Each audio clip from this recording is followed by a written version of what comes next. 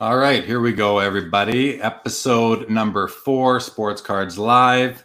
Happy to have you all here. Thank you so much for tuning in. I'm really happy with the guest that I have tonight. A friend of mine in the hobby, gentleman by the name of Todd Poland, who is a super high-end collector, somebody who's been a big force in driving the values of many high-end cards along the way. But before we bring Todd out, I'm just going to go through a little bit of housekeeping with y'all. So I want to, of course, thank Carvin for joining me the other day. I want to thank Sean Math for joining me the other day as well. I want to let you guys know about a few upcoming episodes coming. So lucky enough today to get confirmation from Dr. Brian Price, owner of President's Choice Trading Cards, prior of In the Game. He worked with ProSet, Parkhurst, among others. Tons and tons of experience in the hobby. Dr. Price will be joining me here on May the 23rd. Also want to let you know that we're also having on May 2nd, Chris Carlin from Upper Deck and Steve Menzie, the owner of the Expo, will be joining me. We're going to talk about the state of the hobby with COVID-19 and all of that. So that's pretty exciting. I also need to do the giveaway that Wayne Fraser from Doug Laurie Sports Cards offered, the Leon Draisaitl SP Authentic Limited Autograph. He was generous enough to give that away for us here. So I've got a list of everybody who was eligible to enter, anyone who left a comment on one of the YouTube videos so far. So thanks everyone who did that. I think we've got about 20 entries into that. So I'll do that shortly. And I want to also ask everybody, please do subscribe to the YouTube channel, and also make sure that you go to, if you haven't yet, go to StreamYard.com, look at the bottom there, StreamYard.com/Facebook, and click the big blue button. That way you can leave comments and we can interact with you tonight and on any show moving forward. So let's go ahead and do the Leon Draisaitl giveaway. So I'm going to try it the first time ever on Sports Cards Live. I'm going to share my screen with you and show you what we're going to quickly do that. And then whoever the winner is, we will be in touch. So I'm going to try this share screen and see how this works quickly. So there we go, share. All right, so those are the people who have entered. And we're going to go to, so everyone there has a number. I've got you all written down there. So whatever row you're in, there are 21 entrants into this right now. So I'm going to go to random.org. We're going to pick a random number out of 21 and I'm going to hit it one time. Winner will be the person whose number shows up there. So let's do that real quick. Generate. Number one is the winner, and number 1 is Rod Booth. Rod, congratulations. Thank you for leaving a comment on one of the Facebook videos. Guys, we're going to do more of these as time goes by. So in the meantime, let me unshare screen. And okay, that's out of the way. Thanks again, Wayne and Doug Laurie Sports Cards, for the giveaway. Really appreciate that, guys. I'm going to bring out now a good friend of mine, Todd Poland. Many of you know him, some of you don't, but let's bring him on and let's do it like this. There we go. All right. So everybody, Todd Poland. Todd, thank you so much for joining me. Usually we're sitting in the room you're in right now in your basement. We're hanging out. We do that quite regularly. It's fun to do this. We haven't seen each other in person since COVID. Welcome to the show, man. Thank you for doing this with me tonight. I appreciate it, Jeremy. I'm excited to be here, and thanks for the opportunity. Yeah, man, for sure, for sure. So listen, I mean, you're a guy who collects high-end cards. You've driven the value of cup patches, RPAs for a long time. We're going to get into your head a little bit in that. But I just want to let the audience know, so Todd and I, we met probably in about 2004 at when did we meet? 2000, what year do you think it was? Probably 2002, I think. Okay, that far back. So we probably met in, it was when the cards that were hot were the Upper Deck Premier RPAs, the Spezas, the Nashes, the Stalls, the Flurries, those guys. And we met at Maple Leaf Sports, one of the shops here in Calgary. I remember we walked in and Darren said to me, "Oh, Jeremy, here's a guy you might like. You guys tend to collect a lot of the same stuff." And so we hit it off. We became buddies. I remember when you had your son, probably, how old's Braden now? He's 10. 10. So I remember when you had your son 10 years ago and I brought a present over to your house. I mean, so we go way back. We're good buddies. And it's just really nice to have you here today. But why don't you kick it off and tell us a little bit about yourself, your history in the hobby. And like I said earlier, kind of what are some of the early memories you have of first getting into cards, and what really drew you to them in the first place? Well, I've collected hockey cards all my life. I played hockey as a kid, and I remember shoveling a lot of walks and mowing a lot of lawns, and going to the corner store, buying packs of O-Pee-Chee for 50 cents a pack. Those were the good old days. And collecting 500 card sets. And that was the thing. And, the hardest cards to find were usually the no names, and you always had to trade up for those guys. So I've collected hockey cards for my entire life, but I largely got out of it for about a decade. And in about 2002, I was at a local strip mall here in Calgary, and I walked in to go to the Safeway, actually, and they had a card show going on in the middle of the mall. It was Midnapore Mall, actually. And they had a massive show going on, and I thought, this is kind of neat. I'll peruse what they've got, and I looked around, and instantly I was rehooked into the hobby. And that's when they started coming out with cards that were, a lot better than what they were in the 90s. The 90s cards were pretty basic. So I was impressed. There was every card. There was a lot of jerseys, and there were a lot of autographs, and that really got me back in. And so I started collecting mostly low end, and I bought a lot of Black Diamond. It was the first set that I actually got back into, was Black Diamond. And so for the first year I was really into that, but at the end of the year, the Upper Deck people put out Premier for the first time, and I don't even look at calendar years anymore. I always say it's the Rick Nash rookie year, or it was the Jason Spezza rookie year, or the Tavares rookie year. That's how I remember cards. And it was Rick Nash rookie year, and nobody was hotter at the time, and his cards were on fire. And the Premier Rick Nash auto rookie was, when I first saw this thing, it was like love at first sight. I'd never seen a card like that. It was limited to 99. It was number 1 on the Beckett Hot List, and it was it was just amazing. And that turned everything. I knew I had to have that set. It was only like an 8-card set back then. There wasn't many cards, so it was easy to get, but they were all very expensive. And at that point in time, a $500 card was unheard of. So that's you had to really take a leap of faith to buy these things. But that was when I first really got back into the hobby.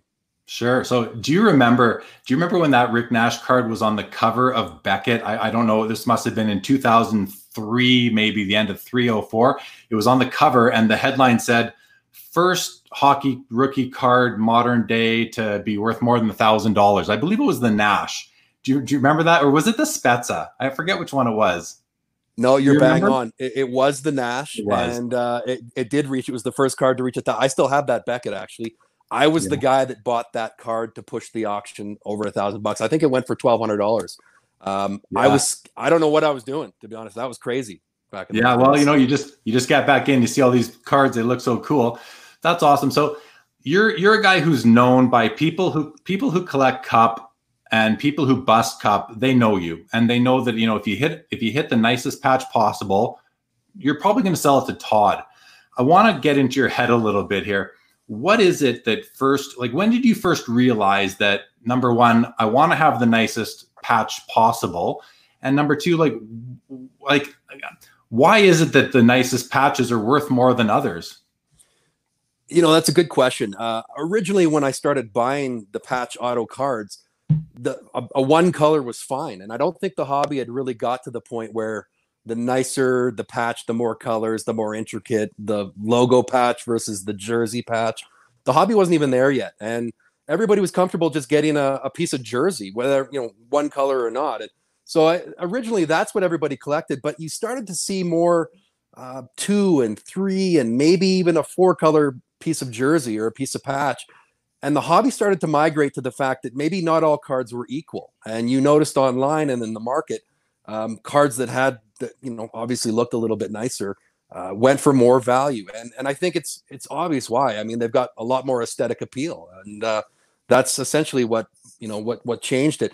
I originally got into that high-end collecting the best patch shortly after Premier came out. I built my Premier set based on 1-color patches originally, and I had to go back and update that later and upgrade it. But it basically changed. It didn't actually become a real thing until the Cup came out in 2005. Yeah, it's funny. I remember when we first met, and we exchanged numbers, and I remember the first time that we actually got together outside of a card shop. I came over to your house, and I brought over my Premier rookie RPA collection, and you had your Premier RPA, and we put them out there. And I remember we were kind of going, okay, who's got the better Eric Stahl? Who's got the better Patrice Bergeron? Who's got the better Rick Nash? And you were big into upgrading at that point in time. So I even remember, I forget what card it was, but we did a trade where I traded you my inferior copy I traded you my superior copy for your inferior copy, and you gave me some money to top it up.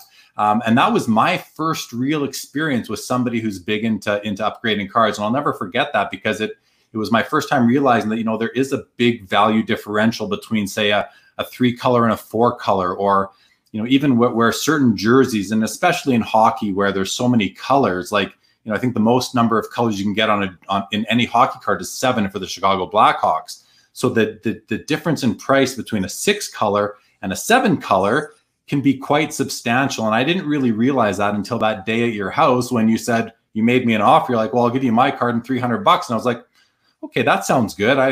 I'm happy with the inferior copy. And we did the deal. And, and that was just my introduction to that mindset of somebody who really, really strives towards getting the best patch possible.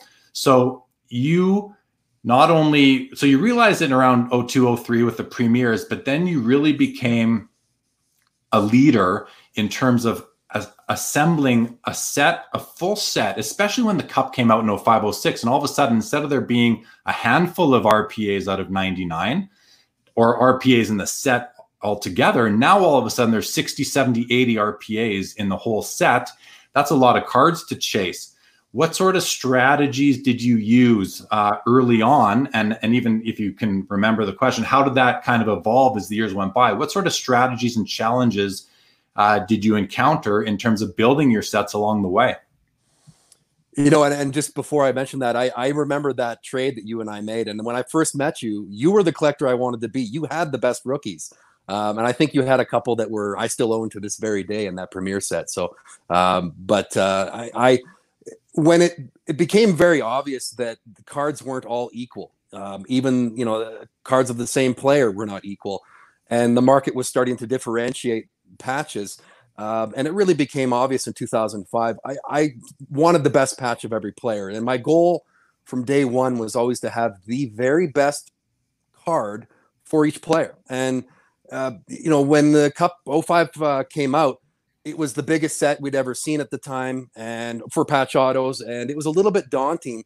But I was basically going to a lot of local shows, and eBay was new to me at that time, and it wasn't a thing that I was very familiar with. So I did a lot of it locally, and I've got to tell you, I've probably rebuilt that 2005-06 set. I've probably owned 10 to 15 copies of every player. Just constantly upgrading, getting a better patch to finally getting what I thought was the best patch and settling on the set that I have now. But it took a long time. I used to hit a lot of shows, and then eBay became the big thing that it is today, and it made it so much easier. But it was exhausting. In those early days, I was on eBay hours and hours a day, just constantly searching for stuff. Because it was popping up and you had to grab it or it was gone. And I think because of the hobby, it was that sort of patch auto trend was new. There were people that were listing cards that I was willing to pay a lot more for.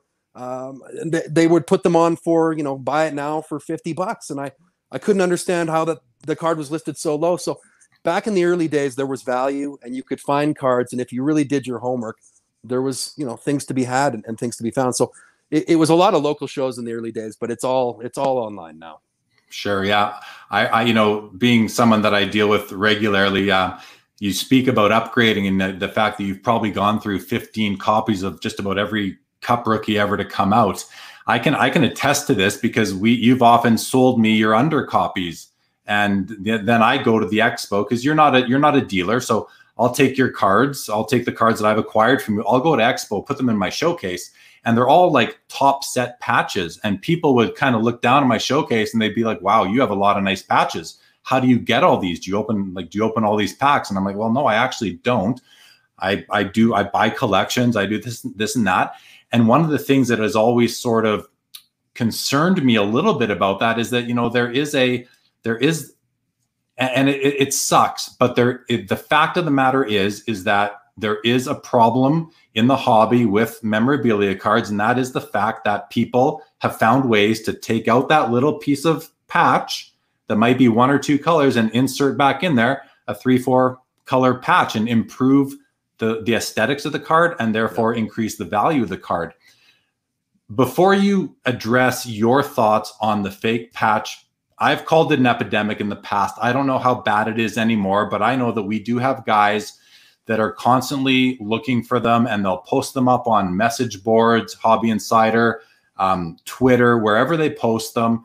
And they will do like alerts for people saying, hey, this is fake. Here's a before, here's an after. I have evidence that it's fake. Before you address that, let's just we have a couple people in the room. Our buddy, Mike Davis, we both know, says, hi guys. Mike, thanks for tuning in. Great to see you, buddy. Mike's a local, owns Eastridge Hobbies here in Calgary. So we both definitely know him. We got Josh is here. So fantastic to have some live hobby content. Really enjoying that. Thanks, Josh, for popping in.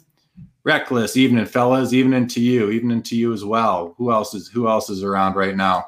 My buddy Ralphie. Thanks again. You're welcome, buddy. Thanks for coming by. Andy's here. Thanks, Andy. We got Scott in the room. So interesting. 10 to 15 cards. Yeah, isn't that crazy? You see a copy you like, you have to replace it if it's better than the one that you already have. Who else is here? There we go. Yeah, Andy hasn't even considered the patch swapping stuff. Well, Todd will get into that in a couple minutes, Andy, and everyone can hear what he has to say. I just want to get through the comments because I really like that everyone gets involved. Jason says he very rarely buys patch cards for that reason. Todd, you may have some thoughts on that. And yes, Todd is a Turgeon collector, Richard. He is probably the biggest Turgeon collector that there is. All right, guys, thanks for the comments. Let's get back to Todd. Todd, fake patches. You are a guy who has obviously, and we've chatted before where you have even said to me, I know I have a fake patch in my collection somewhere. I must have some. They're out there. I'm sure I've got 1 or 2. What have you done to minimize the amount of fake patches in your collection? And what are your thoughts on the whole problem with them, the fact that they exist? Originally it was something that fake patches were something that were first brought to my attention, not in 2005 or 6. It was actually the next year. It was the Jonathan Toews rookie year.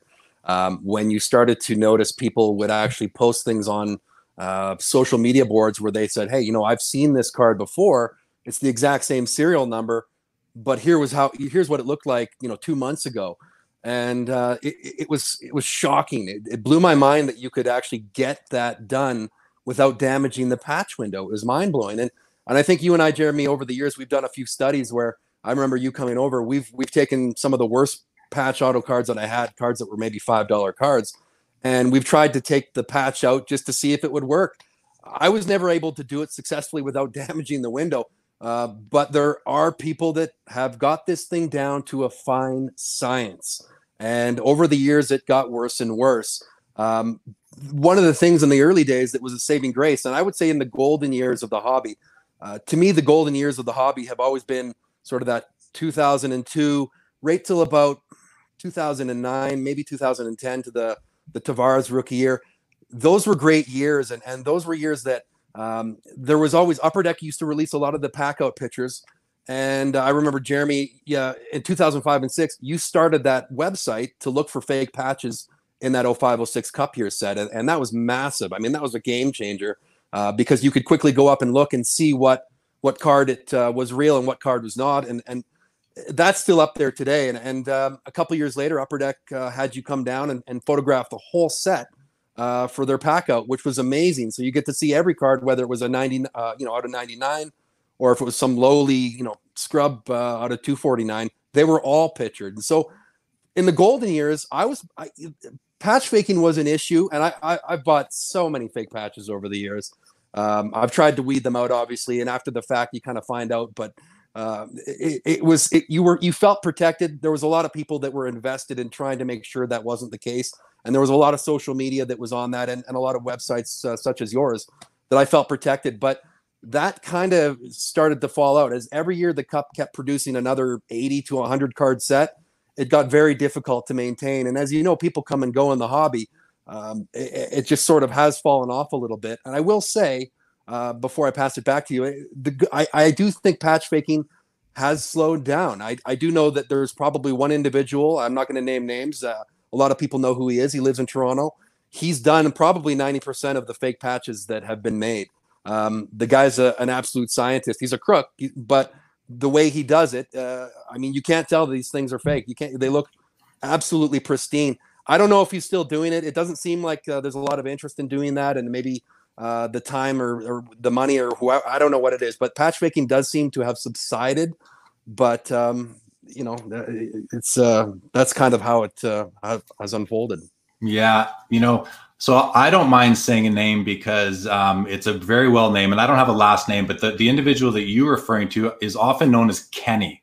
There's this person named Kenny out there. I don't know him. I don't claim to have ever seen him, but everyone always says, oh, it's patch faker Kenny. It must be one of Kenny's creations. And there's probably more than one guy that figured out how to do it cleanly and without leaving any remnants or evidence of tampering on the card. I also want to say that just to go back to when you said that, you know, we've been together and actually tried to do this. We weren't trying, just so everybody understands, we weren't trying to alter a card. We were doing research. We were trying to understand, how do people do this? So I've heard stories where they don't actually, you know, use tweezers and pull the patch out and stuff it back in. I've heard that they heat the thing up and open it right up between the layers of cardboard and then put it back together. I've never done it. I don't know how they do it, but I do recognize it's a problem. And like you said, back in 2005, when the Cup first came out, I built an archive of images, and I did it by just capturing images from the internet, whether it was eBay, Twitter, you know, Hobby Insider, Sports Card Forum, wherever people were posting their pictures of cards back then. I was right-clicking, saving as, and putting them in a folder. And by the end of the third year, so 5, 6, 6, 7, 7, 8, I got a little exhausted by it. It was a lot of work always scouring the internet for these pictures. But what happened, and you alluded to, was that, it was an issue, and I was really trying to find a way to do something about it. And I actually issued a challenge to Upper Deck. I said, hey, if you guys can't capture the images, I'll come down to your pack out, and I will come on my own time and my own dime, and I will take pictures of all the patch cards. And they said, okay. They welcomed me down, and was really when I really got to know Carvin. I actually went down to South Carolina and went to the pack out, took a picture of everything. And even before I went, I bought a nice camera and I practiced and I made sure, you know, I had it all ready to go. And unfortunately, I did never go back and do it again. But it was an awesome experience, and it gave me a bit of an insight into, you know, how the Cup works. And I'll tell you, unrelated to fake patches, but a cool story was at the end of the pack out, when I had finished taking pictures of all the patch cards, and the Upper Deck team was still hand packing the packs, I actually sat down and I started hand packing packs of the Cup. And you were supposed to take one card from each box. So there were 6 boxes, you know, the single row boxes. You take one card from each pack, or from each box, and one box was the pack hit. And I remember, because this was the end of the run, so I was actually seeking out the best cards and upgrading and taking 2 from the good pile and putting them in the box. And it was okay. Carvin let it go, but you know, it was kind of the end of the run. So in any event, you know, I also want to talk about your strategy to build the sets. You're somebody that, you know, when I'm at Expo and there's a good patch, you always say to me, I always say to you, what should I look for you at Expo? You say, look for just, you know what I like, Jerry, you know what I like. I like the sickest patches. Has that been a strategy that you've used? Have you had people out there kind of looking for cards for you so that you could acquire them? And what value do you see in getting cards really early so that the patch fakers don't have time to acquire them, alter them, and put them on eBay? You know what? That's an amazing question, because to me, that's the best advice I can give collectors right now, is that if you can get most of the cards you want in the first month after release, you're probably 99% protected, because there's no time for them to turn that around. It's just too quick. Everyone's breaking packs. And I've always, based on just rough math, I believe half the set gets cracked, or half the run, usually the entire print run, half the print run gets cracked in the first 2 months. And you get this huge wave of cards, and then it sort of, the other third or half or whatever it is, it's not a large amount, usually trickles out over time, the next year or two. But I've always thought that the bulk of the set gets broken the first month or two, and that's when I actually built most of my sets, was right out of the chute.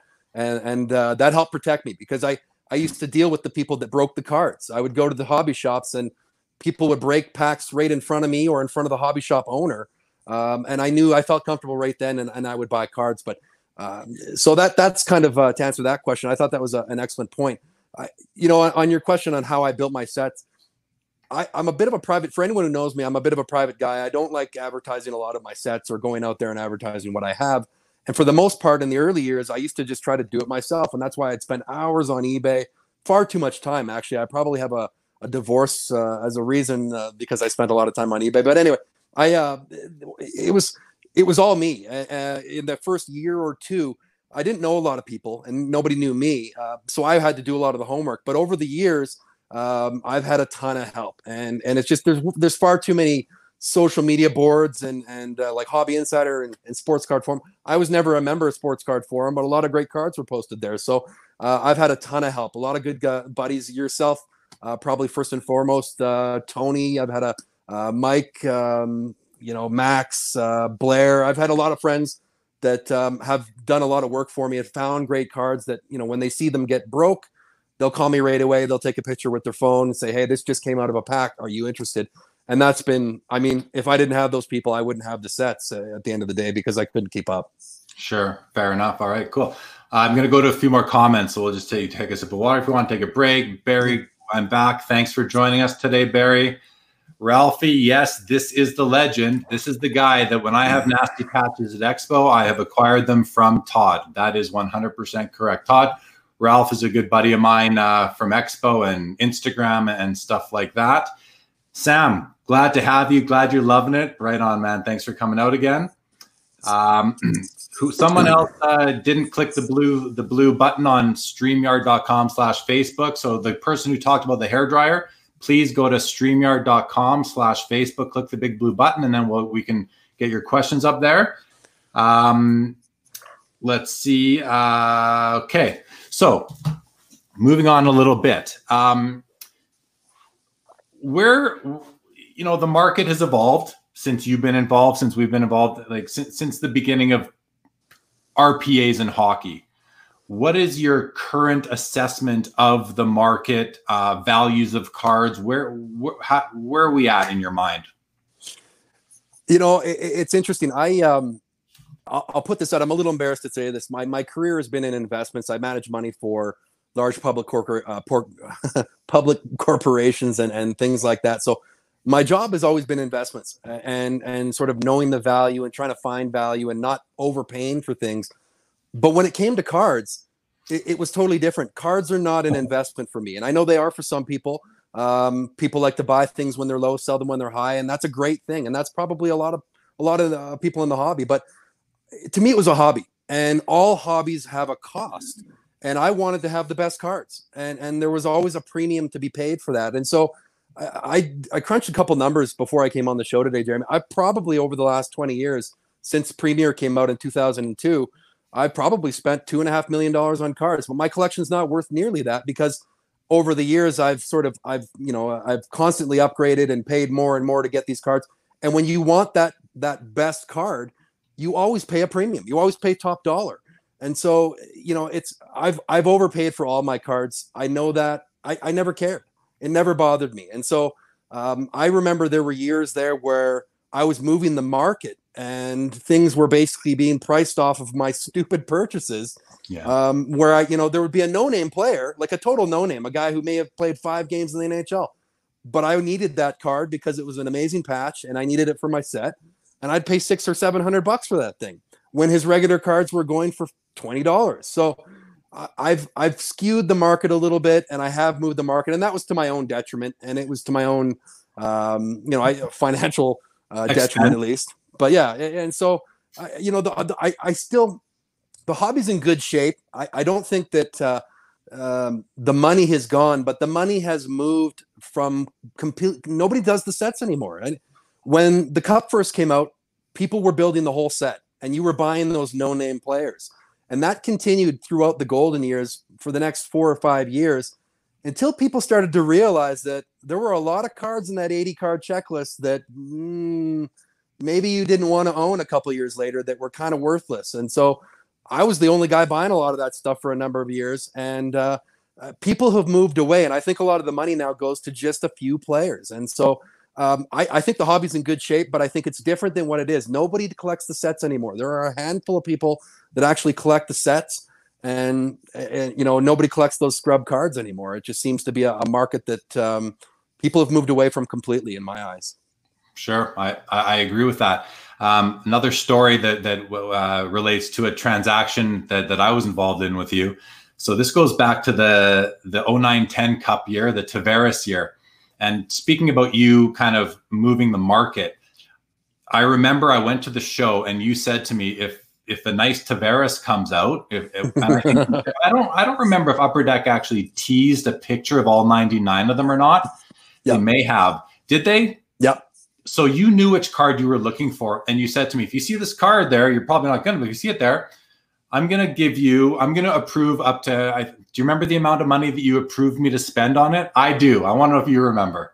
I think my original number was $3,000 or $4,000, but I know I end up spending more than that. But yeah, four was my initial number.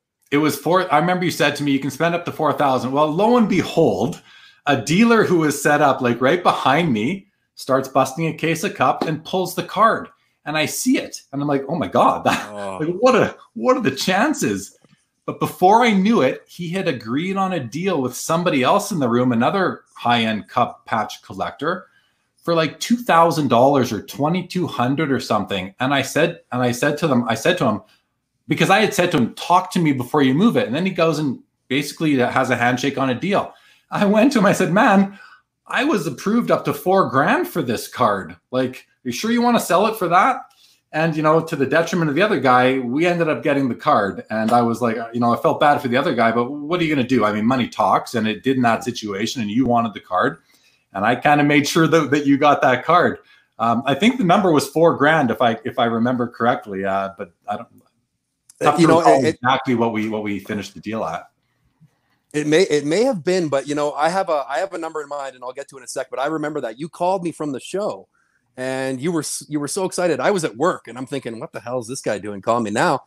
And you were so excited, and you sent me a picture of the card, and I blew my mind when I saw the card, and I knew that was the card I had to have. So I think because you tried to throw that number out there, and I remember the collector that was going against us. I won't name names. He's a good guy, but he actually met my offer, and I believe you guys had to go back and forth a little bit. I think I paid $6,000 for that card, but I don't remember. It's been a long time, but we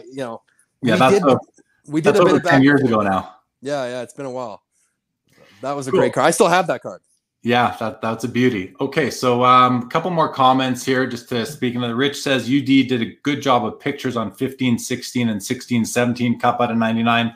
RPAs made it easy. Yeah, they really did a good job putting that out there.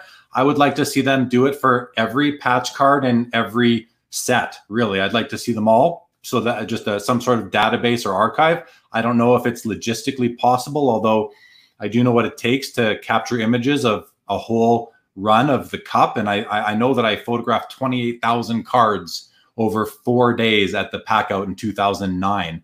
So I know it's possible, but I just don't know what else goes into it these days. But how do you feel about when those pictures come out and they show all 99 of some of the players? I mean, I've got to definitely throw a feather in Upper Deck's cap. They've done a great job of photographing the 99s, and they've always done the really top end cards. Usually we get to see the full pack out. They'll show all 99 of them. Not always, and some years they're better than others.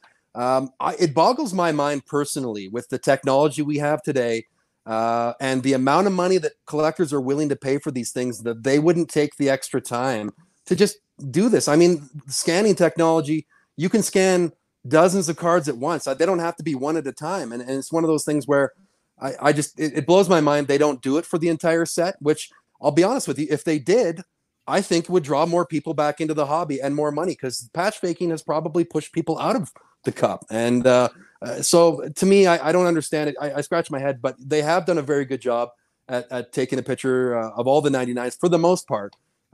Since, McDavid's rookie year, for example, we got to see all the McDavids and that sort of thing. I've been pretty happy with that, because those were the big cards and the ones where you were spending the most money on. Yeah, I agree. I think they've done a good job with that. I'd sure like to see it expanded, but it is what it is for now. So that's that. Okay, next comment here. Just got to find my way back. Al says, thankfully, there's a group of people who alert us to new eBay IDs for some of the high-end patch fakers, and that's true. There, Max is a good guy at that. If anyone knows Max, he's on various message boards as, I think, what is he, Gretzky cards or no? Carrera GT. Oh, is that what? Max, you know what? I don't even know any. I'm not sure.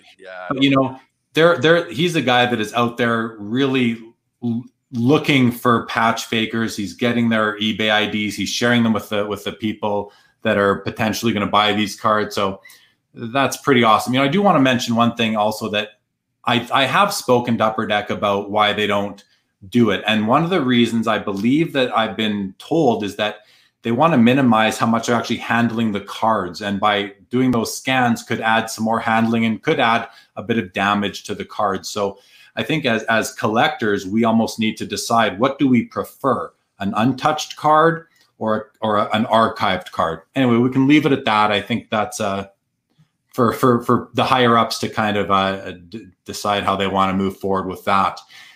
Patrick has a question here. Why on earth would the card companies not use construction adhesive to secure the patch to the window so it's impossible to remove? I think thought about that before. I think that's a great idea. But you know what?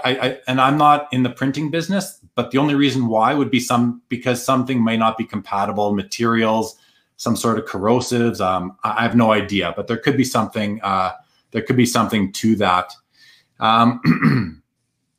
Let's see what else we got here. We have lots of comments, guys. I apologize if I'm missing any of your comments. I'm kind of behind in looking at them here, so I'm just going to skip through. Hello to everybody who's here. Thank you so much.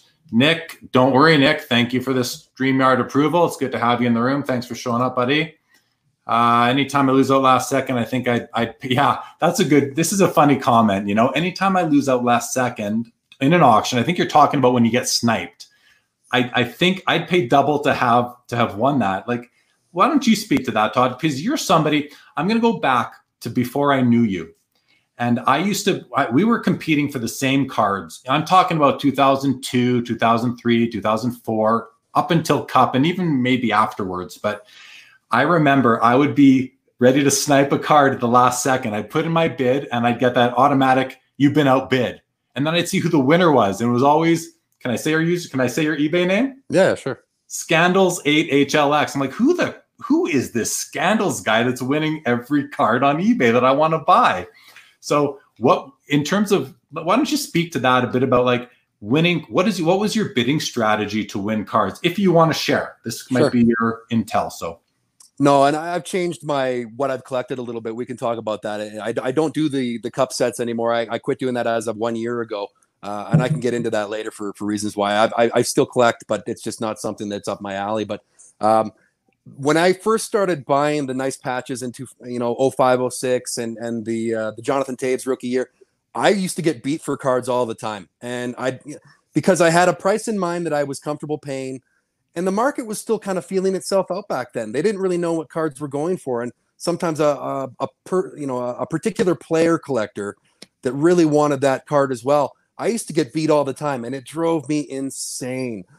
So I came up with a different strategy. I used to try to snipe with a few seconds left, throw in my best bid and hope for the best. And most of the time it worked because I was willing to overpay, but I did get beat on a lot of cards. And that changed. I changed my strategy to, if I really, really wanted that card and I knew it was a top patch, I would grossly overpay for it. And I would throw in my bid with 8 hours in advance.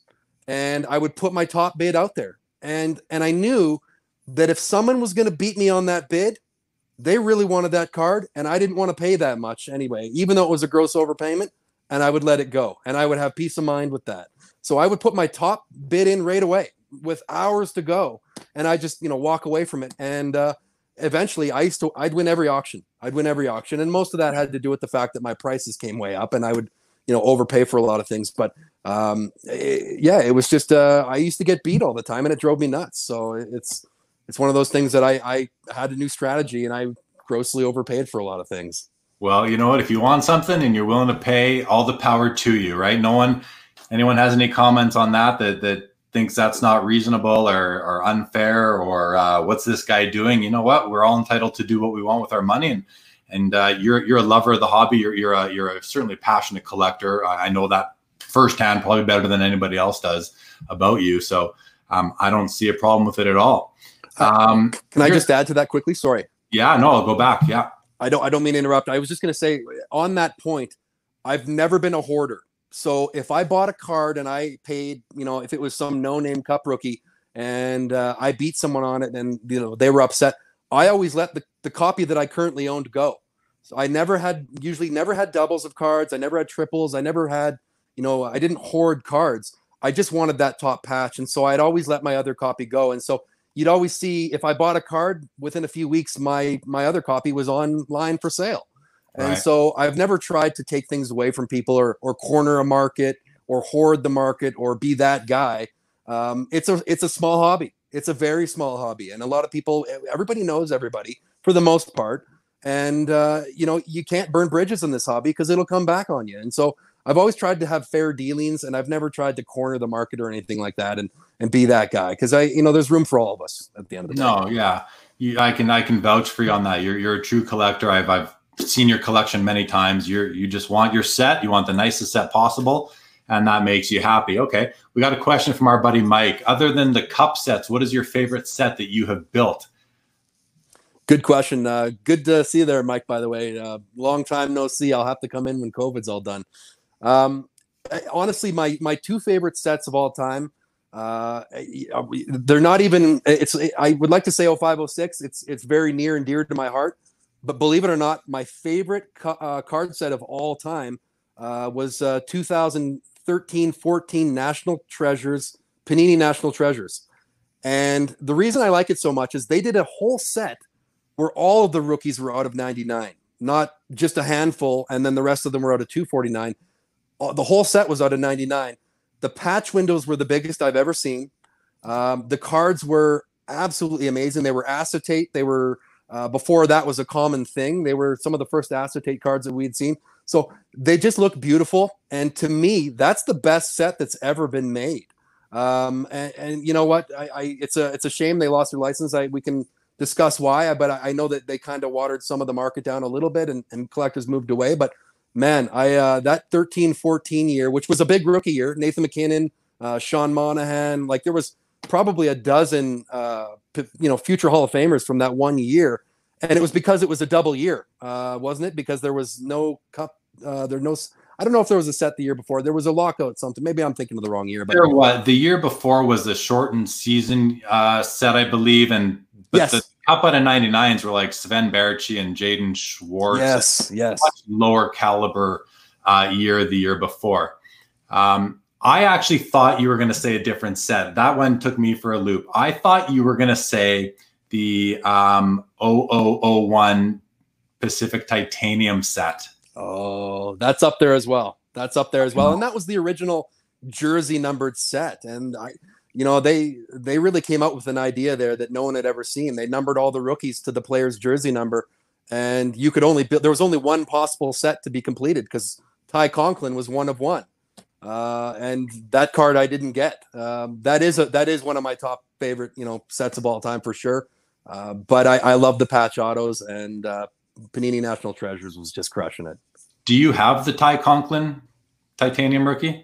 It's a weird story. I don't. I did at the time. I was into building that set, and I actually bid on the card. I remember seeing the auction come up, and I bid on the card. I didn't win it. I bid like $1,200 for the thing, which I thought was going to get it. It ended up going for $2,000. It went to a guy in New York City whose user ID never bought hockey cards before, never bought hockey cards after, and hasn't bought anything on eBay since. Basically a one-off, and we've never seen the card since, and it just boggles my mind. That is pretty great. Who are the best rookies in that set? Is that the Datsyuk Kovalchuk year? It is Datsyuk. I've got a few of those. I didn't bring any of those to show, but yeah, Datsyuk was out of 13. Kovalchuk was out of 17. Those cards are impossible to find. Like I went through. I actually cracked 20. I would say 20 flats over the last 20 years, and I mean by flat, there's 20 cases to a flat. I've probably cracked 20 flats of Pacific Titanium from that year just to build that set. I went crazy. I would buy up product from Atlanta and Seattle and California and clean out hobby stores for that stuff. I only pulled a handful of those rookies myself in all of that. It was crazy. And I never pulled a Datsyuk or a Kovalchuk. I had to buy them in the market. Yeah, they were tough. Pulling those rookies were tough to find. And lo and behold, that Ty Conklin was sitting on the shelf at Superstar Sports Cards in Winnipeg, Manitoba, when someone pulled it and listed it. And that, I mean, I'm from Winnipeg originally. I wonder how many times when I've gone back home to visit family and I go visit that store, I wonder how many times I saw that box sitting up in the corner and I didn't buy it. All right, I'm going to go through a few more comments here while we gather ourselves. Andy, yeah, set collectors are almost extinct. Now it's key rookies. I agree. And you know what? That's been my style for quite some time now. As far as like brand sets, I do think something that's taking a hold in the hobby right now are these kind of custom sets, really driven by the PSA set registry, where you can collect a set of, say, every Hart Trophy winner, every Rookie of the Year ever, all the Hall of Famers, every Wayne Gretzky base card that's ever come out. There's those kinds of new sets, which are more custom sets that I do think people are doing. Hey, look who's here. Roddy Booth. Welcome to the party, Rod. Sorry you're late. You did win the Draisaitl limited autograph earlier at the beginning of the show. I don't know if you heard, but that card is coming your way from Wayne and Doug Laurie Sports Cards out of Barrie, Ontario. Back to patch faking. Adam Cormier has a question. It's a big one. I'm going to throw it up on the screen. It might cut out our chins, but let's take a look. What about a card technique where they sign the patch, certify it with foil, enhance it, hologram? Yeah, I mean, there's all sorts of things that they could do. But you know what? I think there's a lot of things that we as collectors don't really consider. It's just not within our realm of thought that could come into play that make a lot of these things just not really logistically possible. I'm not saying your ideas, Adam, aren't, but I think that there are things that we often say out loud that we'd like to see, but just maybe can't happen. Andy says, I bought card from Scandals, I'm pretty sure. Do you sell from eBay, on eBay from time to time? I do, but I'll be honest with you. It's rare when I sell cards. I'm lazy.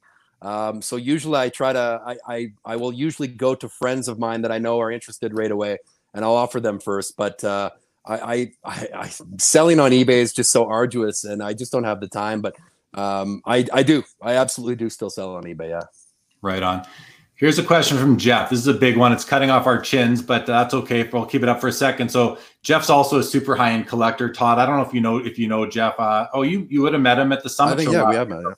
He says he saw some of your cards at the Summit. Great stuff. Would like to hear thoughts on jersey numbered SP game used rookie, and if possible, would love to see some of your top set patches. So first of all, I can tell you, Jeff, we are going to do a bit of a show and tell with Todd here towards the end of the discussion. But Todd, why don't you speak to your thoughts on the jersey numbered SP game used rookies? Well, I think first of all, and good to see you, Rod. Glad to congratulations on the win, by the way.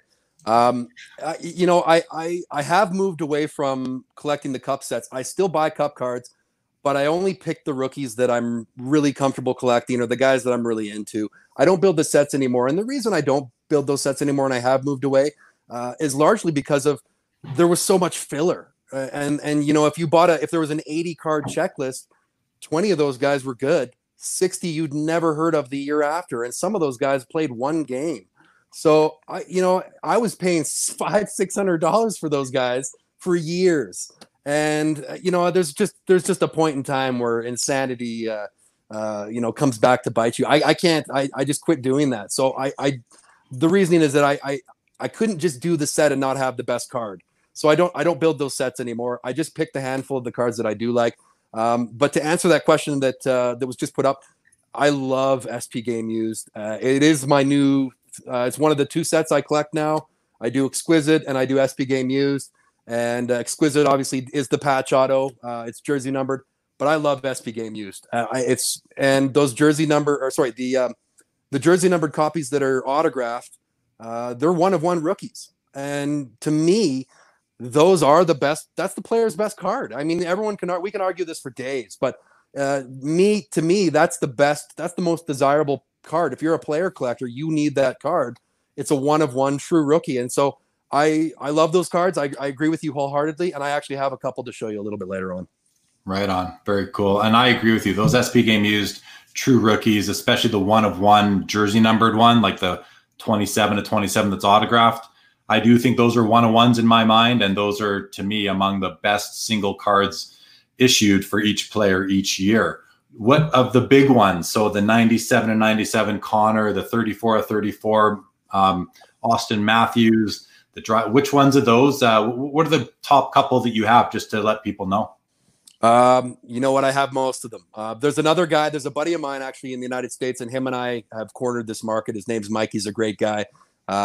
We've pretty much, for the last couple of years, and the reason I say we've cornered the market, these have largely flown under the radar. I don't think a lot of people know that these were even put out because they were, they weren't well advertised, in my opinion, and so I didn't know they existed till several years after they had been made. And then when I got onto it, I thought, oh my God, these are amazing. And so I have most of the big players. I don't have the McDavid, and I remember watching it up on eBay years ago. It was listed. The guy wanted $12,000 for it. And for some reason, I was trying to nickel and dime. I don't know what happened there, but somebody bought it. And to this day, it's always bit me because I still want that card. And would I have paid 12 for that? Absolutely. Yeah. So if it came up today without showing all your cards, would you pay more than 12 for that card today? Oh yeah, wholeheartedly. Yeah. He's only, he's the man, right? He's only gotten better. Yeah. So to get an idea from a guy who, you've been saying from the beginning of our discussion tonight, you have happily overpaid for cards over the years because you've wanted them. And I find that interesting in terms of getting into the head of a guy who collects super high-end stuff. What do you think that McDavid 97 and 97 one of one autographed SP Game Used true rookie is worth? And if you're the guy who is going to ultimately determine its worth because you're going to pay so much for it, any idea what that number would be? And every one of them is different. I would say, and this is funny because this is a good question. Lately, we've had some problems with this in this market. People will pull cards on a live break or on a social media forum of some kind, and the peanut gallery will tell him that this card is worth the moon because they've seen my purchases in the past. That drives me nuts. Sometimes these players are absolute no names. So, give or take, I'll tell you, a no name guy that maybe like Dylan DeMello or someone like that, like decent NHLer, but not a guy that you really want to collect. If his one of one SP Game Used autograph card came up, I definitely want it, but I'm only willing to pay a few $100 for that thing, which I still think is a substantial overpayment to any Dylan DeMello cards that are on the market. Yeah. But when it becomes to true, everyone's teach their own, and you're starting to get into the multiple thousands, and I've struggled with that. That's a good question because I don't know. The value, I don't go based on the market. I base my prices on how much I want that card. And It sounds funny, but I know a lot of people watching right now know they feel like me. When you lose that card that you really wanted, you have trouble sleeping at night sometimes. And so I don't have a number, but if you really want the card, the number can be substantial. Let's put it that way. Yeah, fair enough, man. I mean, there's nothing worse than you wait a week, you have the card on your watch list, you even set a timer on your phone to make sure you don't forget it. And then for some reason your ringer's off and you don't get it. And you look at your phone, you realize you missed it by a couple minutes and you just kick yourself. And my wife knows the look on my face now. She'll say, you didn't get the card, did you? I'm like, no, I forgot to bid, or damn it, I was distracted, or the phone rang or something like that. So funny how these things work and how we as collectors, these things can affect our moods for the day if we miss a big card. Absolutely. Okay, I'm going back a few minutes here. Sean says, and Sean, thanks again for joining the show a few days ago. It was awesome having you on, brother. Love the show as always. I used to grossly overpay for Gabricks, not so much now. Fair enough. Josh, I overpay for Nathan Horton and Matt Johnson. I can understand a one-time overpaying for Nathan Horton. Matt Johnson, I don't know how much competition you'd have for him, but perhaps there is, and I just don't know about it. Here's a good question. Patrick asked a really cool question, Todd. Have you ever lost out on a card to the actual player themselves, or any stories you might have about dealing with a player themselves or their parent or anything like that? I've got 3. I've only had that happen 3 times in my entire hobby career. One of them was Joffrey Lupul was the first one that I've ever dealt with. Joffrey Lupul's agent, and I think obviously on Joffrey's instructions, he would tell his agent to buy all his best cards on eBay. And I had a really nice, it was one of the best Joffrey Lupul Upper Deck Premier rookies. And at the time, he was a hot player, a good player with a lot of promise. And so the card was a valuable card. It was a nice card. I listed it up on eBay, and I get a call or an email, asking if they could talk to me because they wanted to come and meet me in person and buy the card. And I thought, okay, well, let's do it that way. And it ended up being his agent. And I met him in a parking lot in Tim Hortons here in Calgary and sold him the card. And he showed up in this fancy car and paid me cash. But that was one time. I sold a card last year to an NHLer who Shane Prince. I believe it was Shane Prince. I may be thinking of the wrong name, but it was a rare card. He used to collect his own stuff, and so he would actually buy his own cards on eBay, and you would ship it to his house, and it was his name and everything. And I heard that he was in the hobby. I heard that before I sold his card actually, and I ended up selling it to him. And then the last time that I had that happen, it again wasn't. I actually lost a big Pierre Turgeon card to Pierre Turgeon's family. Oh yeah, and I guess one of his nephews or his brother, I don't know who it was. It's close family, but they collect all of his cards as well as I do. And he won't trade. He doesn't want to trade. He's just strictly a collector. He buys and holds, which I can respect. But I did lose out on a card to a guy that ended up being a relative of Pierre Turgeon. So, oh, that's pretty cool. All right.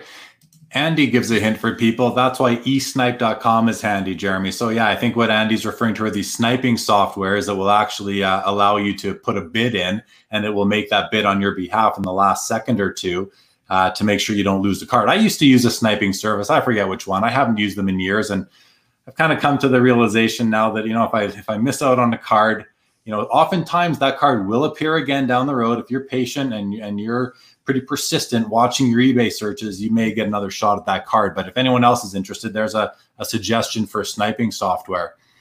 All right, I've got through most of the questions here that I've seen. Oh, here's a question. Actually, Sean asked this question. Back to the SP Game Used 101 autograph rookies, Todd. Does the fact that they're sticker autoed make them less valuable than a hard signed card? What are your thoughts on that? I mean, I hate the sticker autos. I completely agree with you, Sean. It drives me nuts. That being said, I don't know if they'd be able to put out some of the products if they had hard signed autos all the time. Now, would I like it more if it was hand signed by the player? I would love that, and I would pay more for that. So yeah, I agree with you wholeheartedly. But the fact that it isn't doesn't take away the value. It's still a 1 of 1. It's still the only copy with an autograph on it. So to me, it still has a lot of value. But you're absolutely right. If it was hand signed, that would be a more valuable card, and I'd be willing to pay even more for it. Right. Yeah. I just a comment on your last. I used to use eSnipe myself. I used to use a couple sniping websites. I've been let down a couple times where I've missed cards because the snipe didn't work or something didn't happen. So I went to bidding myself, and I do that to this day. I've missed more cards bidding myself than I ever would have using a snipe service. So it's a good thing to use. Yeah, for sure. I missed a bunch of comments back, so I'm going to go back about 15 minutes or so already, if I may, guys. Sorry for the little bit of a rewind, but Rod makes a comment. Maybe Ty Conklin bought the 101 that got bought by that one-timer out in New York. Blair mentions that card was pulled in Winnipeg, and I heard the same thing. We know about that. Sam makes the comment: Panini Peerless patches and the Cup Limited logos are like looking at a gorgeous girl, super sexy.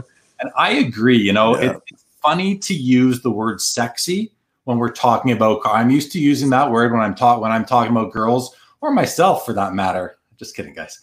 But when you use the word sexy to talk about cards, I hear it more and more now, and it's weird to say, but we look at these cards and something goes on in our head, something psychological, and we do find them sexy. They're just nice to look at.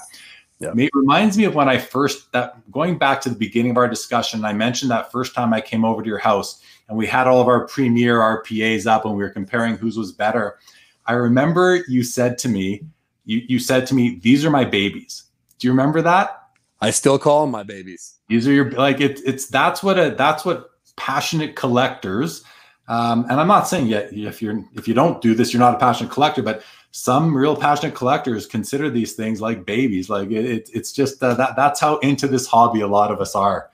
So it's pretty funny. What does Jason say here? He's got an 0809, the Cup dual scripted swatch out of Gillies. I wouldn't mind taking. Oh, I don't think he has that, Jason. He's a rookie card collector for the most part. Scott has a question. Do you buy much Turgeon stuff on eBay? I sold a bunch of his cards from Artifacts 15-16. Could that have been you, Todd? Probably, yes. Yeah. Yes. Yep. Actually, sorry. No. I was going to say regarding the Ty Conklin, it didn't get bought by Ty. Actually, I know who bought it. I don't want to say the name, but it's an Asian collector. Believe it or not, it's not Ty. It was whether that was his agent, maybe, but it wasn't Ty. Fair enough. Good. And it's just neat that you know that, right? Reckless says that it always broke his heart that Luongo had a fallout with Upper Deck during the limited logo, so he couldn't sign anymore. Fair enough. This person, AMTMA, says that they got you the 34-34. Do you know who that is? I do, and thank you very much. I still have that card to this day. I love it. Thank you. Here's a Rod comment. I got the SP game used 16-17 Sebastian Aho 2020, and it isn't autographed. Is that weird? Do you know anything about that, Todd? If SP Game Used has a checklist of about 100 cards, I would say only 50 to 60 of those cards that are jersey numbered are autographed. There are a number that aren't. Why they're not, I don't understand, because as we've been pointed out earlier, it's a sticker auto. And I know they have a lot of that stuff floating around. And so why they can't do that. But that's not uncommon, Rod. I've got a number of those, and I have a buddy that collects those as well. They're still cool cards. And that's not uncommon. That actually, it's probably at least a third of the checklist is not signed. So it seems like when they have the autos, they affix them to the cards and to those 101s or those the 34-34 type of thing. If they don't have it, they just don't put it on. Fair enough. They can't get autographs from everybody all the time, especially during the season. Players are traveling. They don't want to be sitting there signing. So here's a comment, Richard. Back to your Turgeon collection. He says he'd love to see it. I have a feeling you outbid me on all those Turgeon 101 buybacks last year. Richard, I'm going to go ahead and take a guess that, yes, that's the fact. Todd, care to confirm? I do buy basically every Turgeon 101, and I usually don't get outbid. I will say, last year, someone outbid me on a 101, and it was a beautiful card, and I don't know who it was, but I do get outbid every once in a while, but it may have been me, and I apologize, Richard. I don't mean to be that guy. I will be posting my Turgeon collection. Actually, I'm in the process of scanning it, and I'm going to be building a website that will be accessible to anyone, and it'll be up in about a month. Awesome, Todd. That'll be something that I'm sure a lot of people like to see. Andy's asking a question here, basically saying that, those SP Game Used autograph, and they're not patches, Andy. There's no patches on these, but these SP Game Used autograph cards where the autograph is the jersey number. So yes, Andy, if the 27-27 is autographed, numbers 1 through 26 are not autographed. So I consider the 27-27 to be a one of one for the main reason that it's the only one that's going to be autographed out of that whole run. Some people will really go out on a limb and say they're all 101s because there's only one 26-27. There's only one 25-27. I don't buy into that logic, but I do buy into the logic that if they take the whole run of 27 and make it something different about one of those cards, specifically the 27-27, by adding an autograph, for example, that to me does make that a one of one. Right or wrong, I'm sure everybody watching has a different opinion of that. And hey, that's what keeps the hobby interesting. We don't all approach it the same way. What does Rod say? Yeah, thanks, Rod. Affirming they're not auto patches, just regular jersey. That's right. Rod, I'm sorry that 2020 Aho isn't autographed. That's a nice card. Oh yeah, and and hey, Rod, if you want to sell it to Todd, I'm sure you guys can discuss that another time. Okay, I'm out of comments right now. That's pretty good. We've gotten through a lot of the way. Oh, okay. So here's one more. What does Rod say? Let's have a look. I heard the Marner 16/16 was a redemption. That's strange. It wouldn't make all the jersey numbered autographs. Some are redemptions. Very strange why they pick some autograph and some not. Who knows? We could speculate all we want, but it's not true. I have that card. Oh, you do. You have the 16/16 autograph. I think, you know what, Rod? You know what happens is that in subsequent years, they do the same thing. And it's just so that the Marner from the following year, his second or third year, they're going to do the same thing. It's just not his rookie year. So in that year, perhaps the 16/16 wasn't autographed, or I'm just saying maybe it wasn't the rookie card you were seeing, but hopefully it wasn't that there were 2 copies out there. That's for sure. All right, man. Well, listen, why don't you show us some cards? Okay, I can do that. I wanted to, before I showed a few cards, I had a couple things that I just wanted to, my rules of the road that I wanted to mention to a few collectors, things that I've picked up over the years that I just, history repeats itself, and just like the stock market, people repeat themselves and crowd behavior repeats itself, and it's undeniable. And so a couple of things that I've picked up over the years that I sort of look at when I buy cards now. Number one, there are only four players in the modern era that their cards have gone up after the rookie year. The rookie year, when a card is first released, is when that card is most valuable for 99% of the market. It's just the way it is. Those 4 players, McDavid, Ovechkin, Crosby, Draisaitl. And Draisaitl's only there because nobody thought he was going to be this good. You could also throw Erik Karlsson in the mix because he was drafted late. He wasn't expected to be a really good player. He ended up going up a little bit. He's come down, obviously, in recent years, but there's only 4 big name players that have really gone up year over year after the rookie release. The other thing I've noticed is that defensemen, no matter how good they are, and there's a lot of really, really great defensemen never go up over time, no matter how good they are. They have to be Hall of Famers. And so you've got to wait 20 years or 25 years for this guy to actually make the Hall of Fame for the card to be legitimate enough. I'll give you a good example. Look at all the Norris Trophy winners. Look at Carlson. Look at Drew Doughty. Look at Victor Hedman. Look at Alex Pietrangelo for St. Louis. You can go on and on and on. The best defensemen in the NHL, their cards go down virtually every year that they play. And it's not that, it's not like they tank, but they don't go up. It's a very consistent thing in the market. And so, those are the 2 things that I've noticed that, maybe people can save some money if they're collecting or building the sets. A player that comes to mind for me in that, especially because he played for an original 6 team and a team with a ton of fans, is Nicklas Lidstrom of the Detroit Red Wings. I mean, how many Norris trophies did he win? I don't know off the top of my head, 4 or 5. How many cups does he have? At least a couple. He was probably the best defenseman of the 90s overall. But then you think about a guy like Bobby Orr, obviously one of the greatest of all time, arguably some people say better than Wayne Gretzky. I never saw him play live, but Raymond Bourque, Paul Coffey, these guys do have value, but like you said, they are Hall of Famers. They've got Stanley Cups or Cup.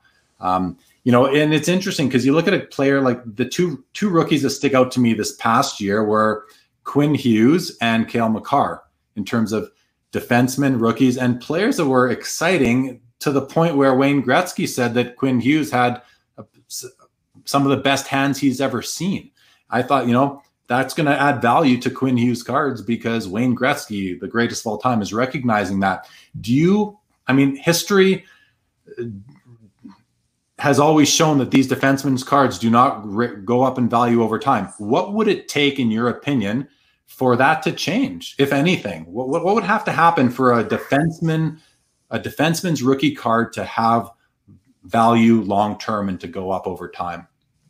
That's a very good question, and I don't know. Maybe Cale Makar is the guy to break the mold, or maybe it is Hughes. But I will say I will make this bet right now, and I hope I'm proven wrong because I've got a number of Cale Makar rookie cards.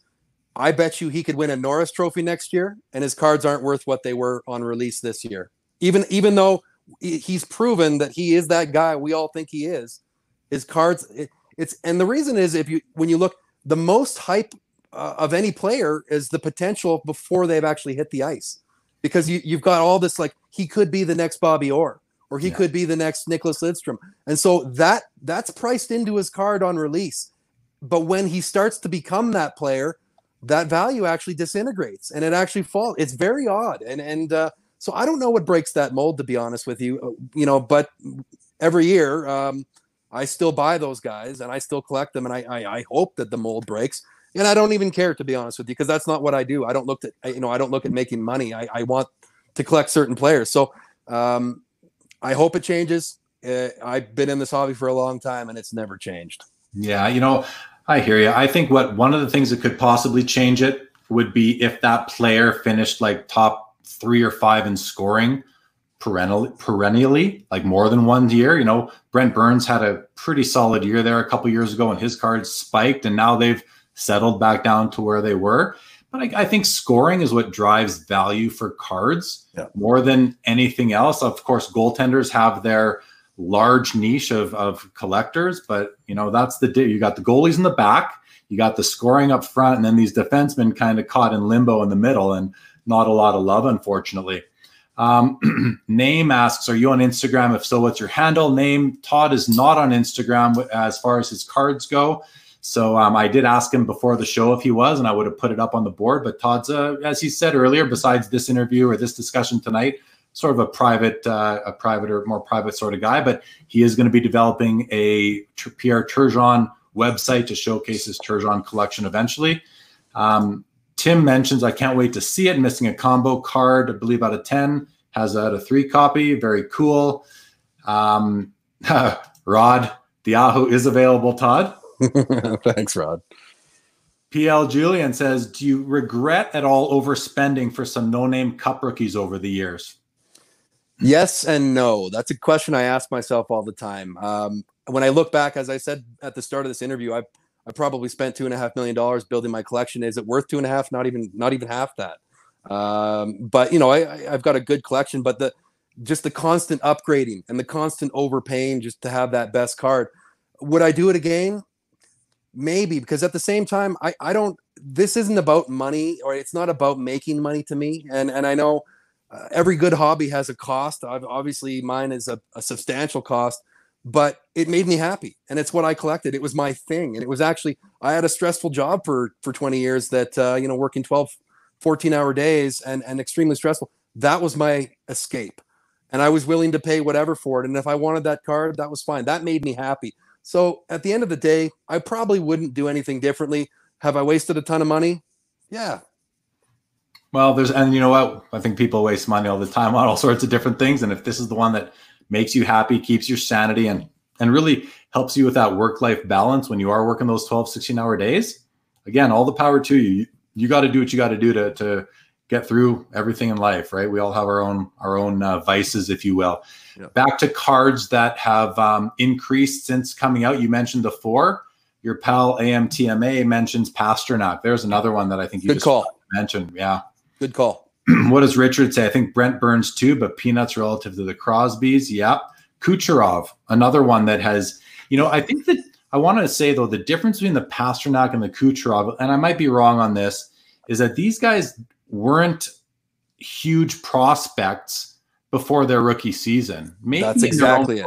Maybe in their own local markets they were, but I never really heard of Pastrnak until he got ice time. Same with Kucherov. So, those guys weren't expected to be major players. They weren't super hyped up, but then they hit the ice and they light it up. And all of a sudden the hype is real. Like there's really substantial foundation for that hype. I'm sure there's a couple more, but good points. No, those are all correct. Yeah. Makes a lot of sense. Looking forward toward the future, Todd, what are your upcoming RCs to look out for? Lafreniere, Byfield, is there anyone on your radar at this time? I try to collect, this is funny. I may be tipping my hat a little bit too much. I actually, I pay for a subscription online to one of the hockey prospect websites that ranks hockey prospects. And I usually buy the top 50. So yeah, I buy all of those guys. Yeah. Here's a comment. Peter Chow says, Duncan Keith's Young Gun last cup run was $90, now $15. So back to the defenseman talk and how, we really are a hobby of what have you done for me lately? And, that's a great example, the Duncan Keith. I remember when that card was all the rage after that they won, I think it was back-to-back cups. Yep. And that card was, everybody had to have one. Same with the Brent Burns a few years later. And now it's basically not quite a common, but it's a $15 card. In terms of that card, though, he will be a Hall of Famer, I firmly believe. Yep. And that card could see a resurgence at that time. Any comments on that at all, Todd? No, I completely agree with what you said. And that is a good point, Peter. Duncan Keith has got at least one Norris. I don't know if he's got two, but he's got a Conn Smythe. He's got 3 or 4 cups. He is a Hall of Famer in my point of view, and he's been amazing for a long time. But it's this hobby. People have to remember it's a fickle hobby, and it's what have you done for me lately? And at the same time, I think there's only so much money that people put into their card budget. And when they want to buy the next shiny new thing, they have to sell the old thing. And what happens when you sell things? It goes down in price. It's just like a stock. If you want to sell something and buy the hot new stock, you're probably going to sell something at a lower value down the road than what you paid for it. If you want to get rid of it, like if you're dumping something, not necessarily dumping it, but you know what I mean? So there is constant pressure on those prices as people sell those cards and buy the new hot ones. It's just the way the hobby is. And so it's unfortunate. That's why if you're a player collector or a set builder, I would wait till year number 2 or year number 3, and I would go back and you can chip away. And if you're patient, you can buy all those cards for a third of the value you would have paid in year 1. Yeah. Andy's just wants to say, good advice on the defenseman, typically poor investment. So thanks for pointing that out. Josh makes the comment, Lidstrom's RCs were in the overproduction era, though. Yeah, we can't discount that fact. I mean, Lidstrom, Solani, Forsberg, Hasek, Lindros, Martin Brodeur. We went over this on a prior episode. Yeah, there's so many. Peter Forsberg, Dominic Hasek, so many top-notch Hall of Famers whose rookie cards were mass-produced in those days that there's really no way for them to become a lot more valuable than they are. However, the Ken Griffey Jr. rookie and the Frank Thomas Leaf rookie, those were way overproduced in those years. And now those cards in, PSA 10 slabs have just doubled and tripled in the last few months. So I wonder if there's any chance for hockey to do the same. Do you have those types of cards in your collection, Todd? Those 90s boom era Hall of Fame rookies? I do, and to me, what differentiates cards nowadays is the print run and the patch. And obviously, if it's sticker or true auto, I think that helps as well. But back in the 90s, when cards were all printed to 1 million, the only thing that differentiates cards back then was the grade. So if you wanted a PSA 10 Lidstrom, those still get decent money. I mean, you're paying $20 or $30, but what's a Lidstrom ungraded? Maybe $1. So people won't pay the shipping on that stuff. Yep. Yeah. So I think in the 90s, the only thing that made cards better was the grade. Yeah, fair. And then Jason mentioned, I think this is back towards what does it take for a defenseman's cards to actually have value long term. I think, he's probably right. Lead the league or be top 3 in scoring. And we haven't seen that since Bobby Orr in the 70s. So, and Andy follows up saying, no, and the mold is, I think you're saying no mold is getting broken, as in it's not going to change. So I agree. Time will tell, but you're probably right. Peter mentions the hype is built into the pricing for rookies now. If you aren't a league leader, trophy winner consistently, they are dropping. I think that's been the spirit of what we've been saying. I agree. Richard asks if Todd is on Hobby Insider. Yes, you are. Yep. Your username is Scandals. Scandals HLX, same as my eBay name. Yeah, not very active, but you do have an account there. Yep. Guys, I want to introduce to you Richard Barone. Ask what's up, Jeremy Ritchie, just here, chilling out with Todd, doing live show, Sports Cards Live number 4. Guys, look at the streamer at the bottom of the screen. We also call Rich Barone the Mayor of Canada. We'll get into that. He'll be joining me here on April 29th. So be sure to tune in then. And if you've only heard of the legend of the Mayor of Canada, tune in then to meet him then. He will be joining me. Can't wait for that. Peter also says, I'm an old school set collector, all SP Authentic and Young Guns. When they get hot, I sell them and rebuild a few years later. Todd, Great idea. This is a question I wish I thought of myself. Peter, awesome question. Thanks for asking, because Todd and I have discussed this exact issue before. Todd, take it away. What are your thoughts on that? Do you ever plan to do it? Have you done it? I think it's a great idea, to be honest with you, Peter. I think it's a smart idea financially. I think it's something that hopefully not everybody does, because then the trend won't work. But right now it does work. So I think you are onto something.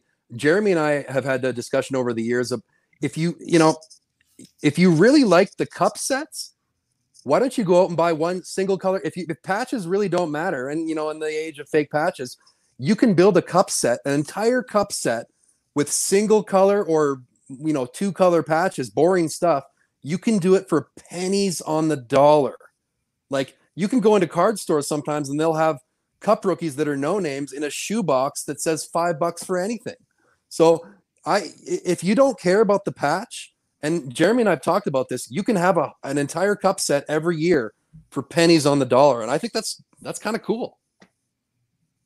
Right on. Yeah, I agree. I mean, you can do that. And another benefit of not caring about the patch or the multicolor patches is that you have a less probability of having fake patches in your sets as well. So you may sleep a little bit better at night if you don't like cards with improved or fake patches. It's interesting, and I've often thought about it. And when you talk about cars and collector vehicles, people will all the time add aftermarket parts to their cars, and they will often increase the value, or they'll switch out the engine, or whatever they do. Those often increase the value of cars. Card collectors, we're much more fickle. We're much more, I think, just traditional. We don't want anything changed on our cars. We want them the way they came out of the pack for the most part. So I've often wondered, like, what's wrong with an improved patch? And I'm not saying I'm advocating it at all, but in just, really philosophically, what's wrong with doing that? And I think the fact is that somebody tried to profit off of you, and really was leaving it one key fact out of the transaction, in that this is not the same card as it was when it came out of the pack. I'm sure there's other reasons I'm not thinking of, but stuff that I have thought about before. Have you ever had similar thoughts like that? I think you're bang on. It's the disappointment that you basically overpaid for something that wasn't authentic. I'm a bit of a hobby purist. I want that card original, whether it's got 2 or 3 colors on it or 6. I want that card in its original condition, the way it came off the factory line, and that's just how I feel. I know there are collectors that are different, and that's great, because this is a hobby that you can do whatever you want and you collect whatever you want. And I don't think there's anything wrong with that.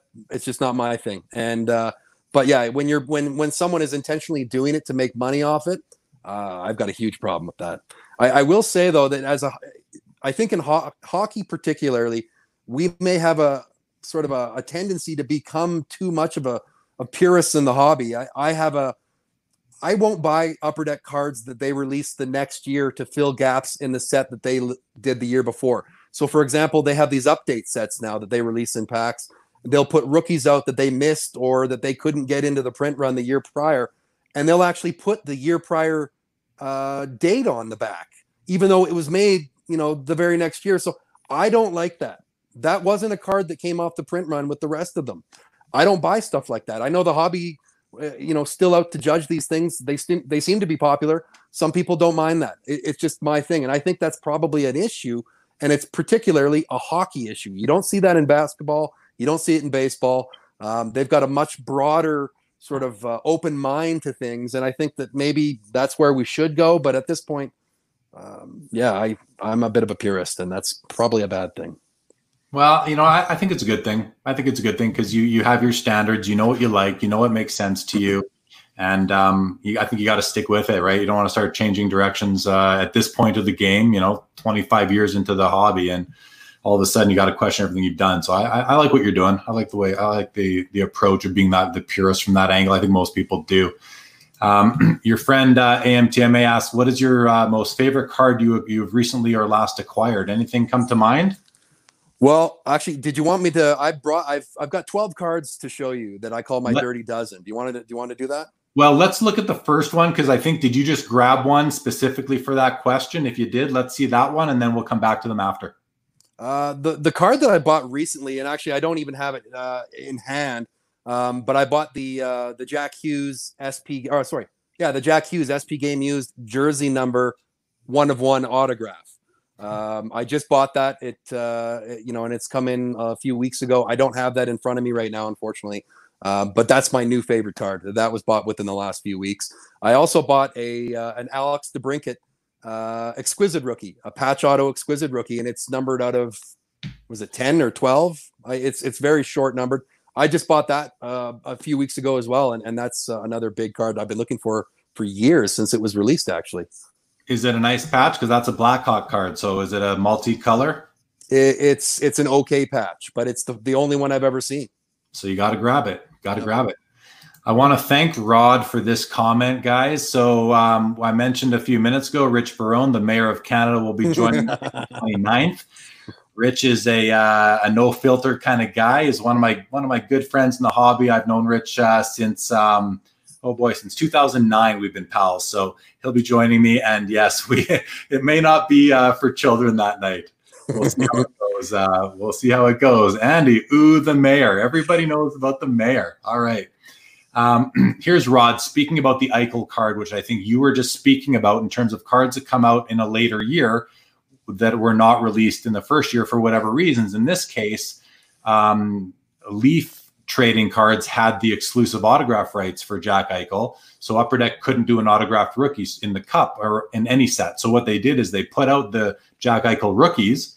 They just were a non-autoed version. Then a couple years later, when that exclusive ran out between Jack Eichel and Leaf, they went back to the drawing board, they did those original designs, remade those cards, patch autos, added the hard signed autos, and put them in the pack in the 18-19 cup sets and issued them. So those are the ones that you were talking about. And here's another collector, Rod, saying that just does not appeal.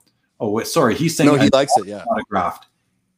I would buy all the autograph versions that came. Oh, he's saying the other way. So he's saying he prefers that card to the non-autoed one that came out. And I've actually personally been on the fence about this exact case. I actually preferred the one that came out with the auto. If I was going to be someone who had the set, I would have taken that and put it in my old set. I actually think that 10, 20 years down the road, people aren't going to remember what product or what year that card came out in. But anyway, we don't need to revisit that so much right now. I know you said, Todd, you want the one that came out during the rookie year. That is the older card, and I certainly see the argument for that. Any follow-up comments, though, before we move along? Well, I mean, Rod's got a good point. I actually see both sides. If, as a player collector for Turgeon, I would buy those cards. I would buy all of those cards. The first year that didn't have the auto and the follow-up that did have the auto. I'd want both of them. As a set collector, I want the ones that are made that year. And so I only bought the Eichel Cup rookie without the autograph. And when they came out with the autograph, it was a couple years later. That's not a rookie card in my view. And it wasn't part of the original set that was released when everybody else came out off the same production line. So I personally didn't buy that.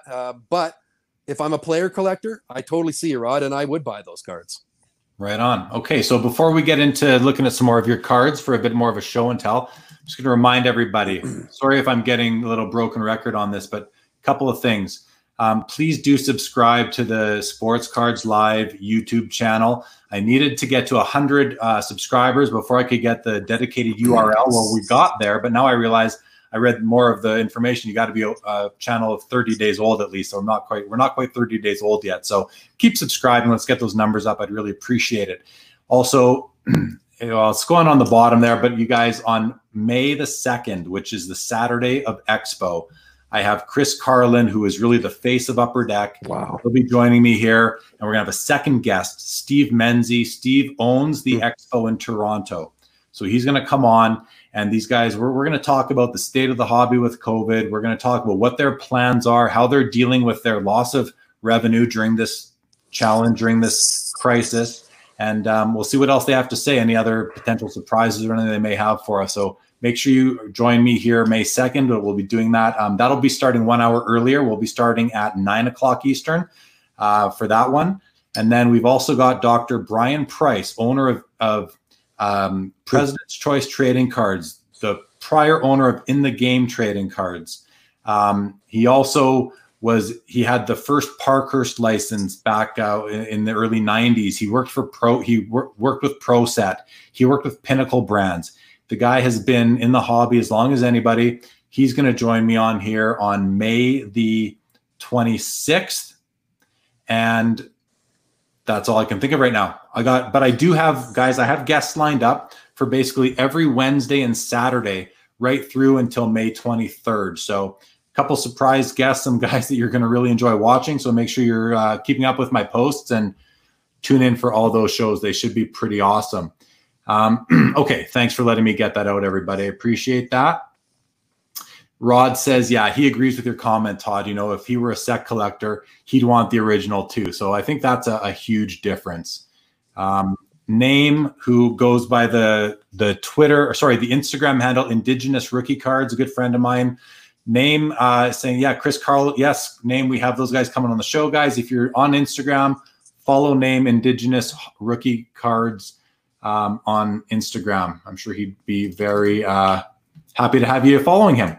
And you're more impressed with Todd. Well, thank you, TMA, as I'll call you. Okay, through the comments, do you want to show some of your other Dirty Dozen? Sure.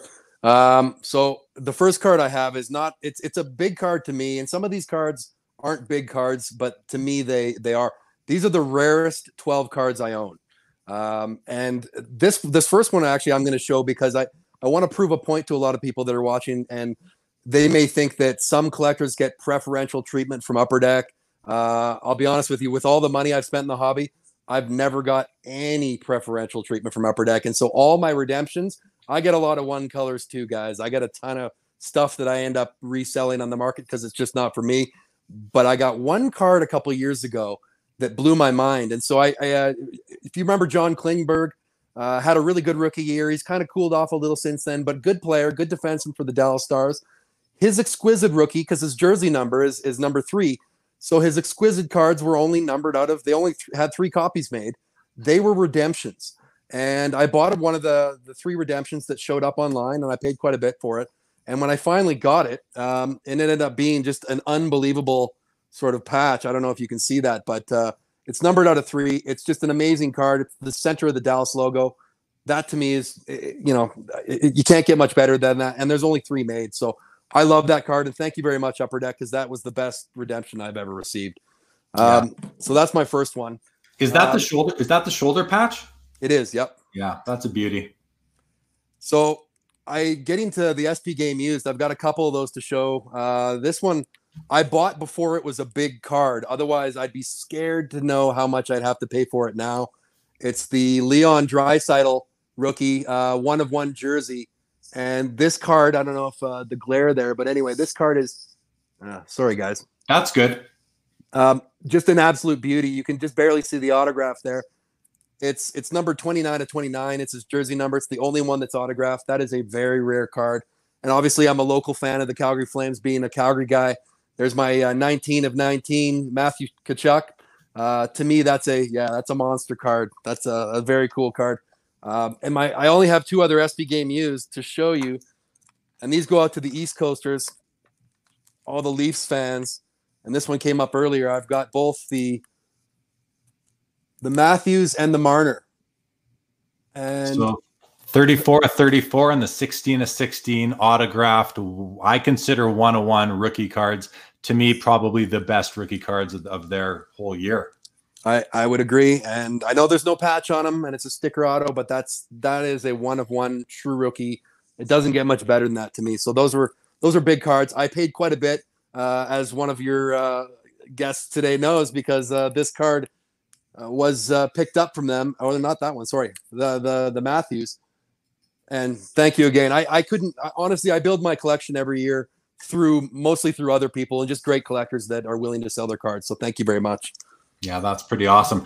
The next comment I'm going to put up is, we don't have the name, but I think I know who it is. So this, I believe, is my buddy Darcy. He's asking, have you started to get involved with the huge upswing of basketball? Why do you feel there are higher prices on basketball or even baseball? Is that something, Todd, that you can speak to? Do you Have you touched the basketball stuff at all? Yes, I've dabbled a little bit, and only because the prices have gone crazy. Basketball is not. I like basketball. I play basketball. I never have collected basketball cards, and I know very little about the market. In the last, I'd say 6 months, I have dabbled, and I picked up a few cards here and there, hoping that next year they're going to be worth more and I can sell them. They're not cards I'm going to keep. I am dabbling on a strictly investment basis.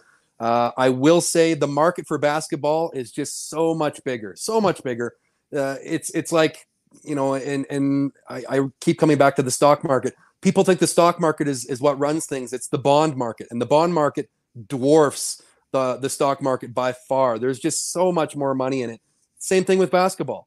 There is just so much more money in it. And I know that there's a lot of people that break basketball in Asia, for example. There's not a lot of big breakers of hockey in Asia. And so there's just money from all over the place.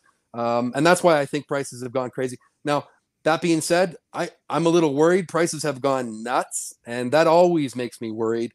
But yeah, I've dabbled a little bit for sure on a strictly investment basis. And I don't know if I'll lose money on that. Well, I remember about not quite a year ago, maybe 5-6 months ago, I was over at your place. We were hanging out, and I brought my recent pickups to show you, as I always do, and you show me yours. And I pulled out a basketball card that I brought. I actually brought a shoebox filled. I had a whole bunch of stuff I hadn't shown you yet. And one of the cards I brought you was a basketball card. And you couldn't stop looking at it. You loved the card. Do you remember what that was? Well, it was either there was a Jordan or a Shaquille O'Neal. It was the Shaquille O'Neal. It was from a Fleer product. It was the Big Men on Court card. And I don't have it out to show anybody, but it's a beautiful card. And as you know, I've gotten into that basketball stuff. I've collected basketball cards my whole life, but now I'm getting more away from just the Hall of Fame rookies and getting into some of the cool cards from the 90s that are just really awesome to look at. I'm really enjoying that stuff. So let's see what else we have here. So Rod's just making a comment, the SB Game E is one of the best sets out there. He thinks it's undervalued. And I think that goes back to what you were saying, Todd, under the radar as well. Not a lot of people were aware of it. Right? I agree, Rod. Yeah. Tim makes the comment. He loves them too. Glad I got one for my PC guy that had one. Yeah. I mean, if you can get them, that's really all you can ask for, right? Okay. Awesome. Any more cards to show, or was that about it? No, I've got a small handful of more. I'll be quick with them though. These are the two rarest cards I own, and I don't know if people they're not really big cards, to be honest with you. One of them is I'll show this one. It's a Pavel Brendel Upper Deck Young Guns, and it's the Upper Deck Gold Reserve version.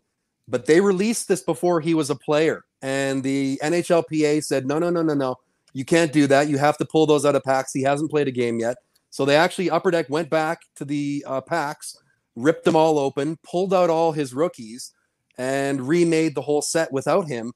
This made it into circulation, and there was rumor that maybe 5 or less did make it into circulation. And so I know he's not a big player. He was a first overall draft pick. He was a big player back in the day, and this was a big card.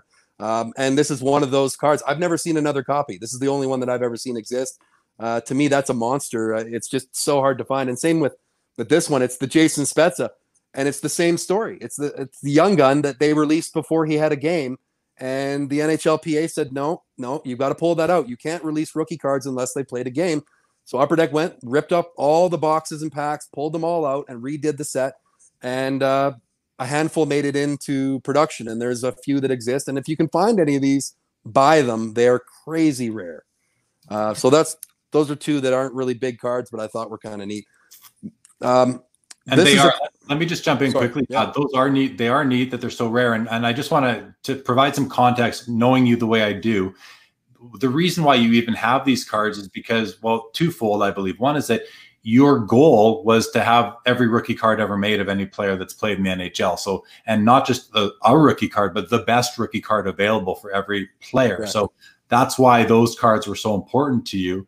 And is that right? Is that an accurate sort of? Absolutely. Yep. Yeah. Very 100% correct. I want the best card of every rookie card that's ever been made. Yeah. Rod goes on to say the Spezza, I did see a few of those over the years. Now, I don't think that takes away from the fact it's rare. I think it actually means that Rod is very active. And I know I've known Rod for years. He's at the Expo. He's a high-end dealer. So he's someone who would, if anyone's going to come across cards like that, it's a guy like Rod, a guy like you, a guy like me who's active at shows all the time. You know, and it's cool you're telling these stories for guys like Josh, who, you know, you just never heard the stories before. So yeah, definitely cool. Richard, so this question should make you kind of smile because someone else knows about this, Todd. Did you have the Stephen Weiss that was also in that set? I've got all 15. There was 15 cards that were supposed to not be released that made it into packs. I own all of them. I have the Stephen Weiss as well, yeah, or the Weiss, yeah.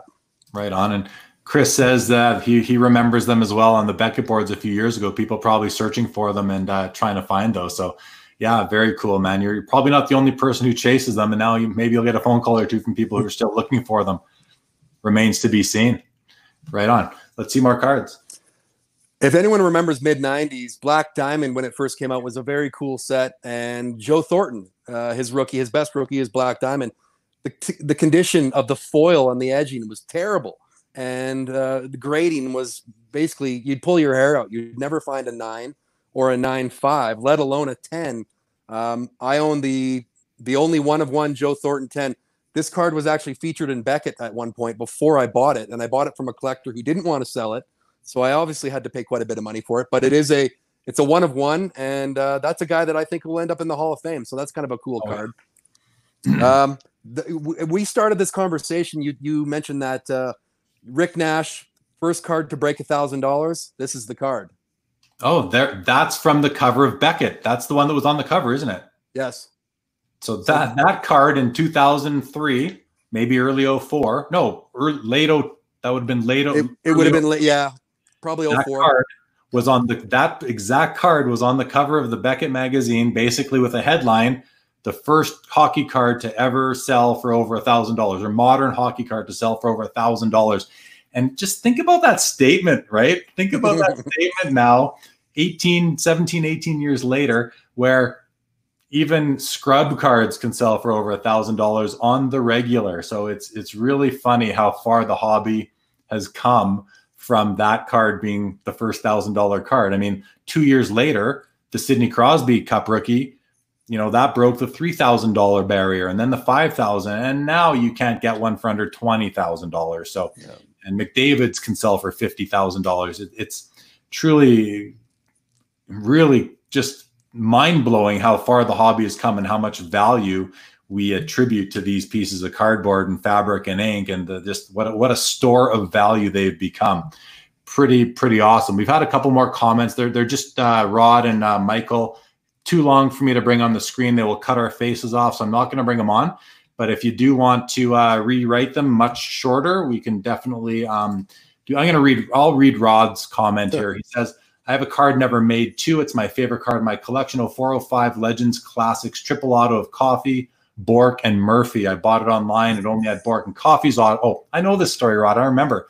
So the card was released without Larry Murphy's autograph. It only had Paul Coffey and Ray Bork's.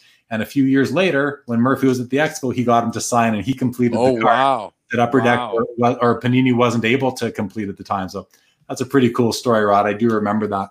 That's awesome. Yeah. All right, man. Listen, I mean, we're going on an hour 45, right around where I thought we'd go. We've covered the topics that I had that we had discussed to talk about today. I can wait for a few more comments to come in. If you're still good for time, I did mention to you before we went live that I was going to open up a pack of hockey cards during the show today. So I'll just tell a quick story, everybody. So before I started doing this live show, and the reason why I'm kind of doing this is I went into one of the vintage card groups on Facebook, and I said to the administrators, hey, can I come in and do a live stream and just show some cards that I want to sell? And they said, yeah, no problem, but you can't show anything that's modern. So only up to 1989. I said, fine. Well, through that, I was talking to a guy in there, and I made mention that I collect unopened packs of OPG hockey from 1970 till 1989. And the only one I'm missing is 1989. So he said, hey, this guy who reached out to me, Ken Riddle, he said, I'm going to send you a pack of that so you can get it graded or do whatever you want to do with it, because my collection's all graded. So he sent me 2 packs of 89.90 OPG. Now, this is not an expensive pack of cards. He sent it to me. It was very nice. I'm glad he did. And I thought, you know what? He sent me 2. And this one, I looked at it. This one seems to have a bit of a wrinkle in the wrapper. So I'll keep the other one for my collection. But I'm going to open this. I'm going to eat the gum live on. Let's open up. Maybe we'll get a Joe Sakic or a Theo Fleury or a Gary Roberts rookie card here. That gum was made for the ages. There's the wrapper. There's the gum stuck to the card. Okay. Oh. I mean, it's got cards stuck to it still. So I'm not going to eat that piece. And that card is, but let's eat it. It's still got a bit of chew on it. Actually has a little bit of chew to it still. It's not just crumbling in my mouth. All right, let's see what we got. Adam Oates. Yeah. Miko McKella. Andy Brickley. Gary Nyland. Mario Gosselin. Mike Vernon. And a team card, the Canucks.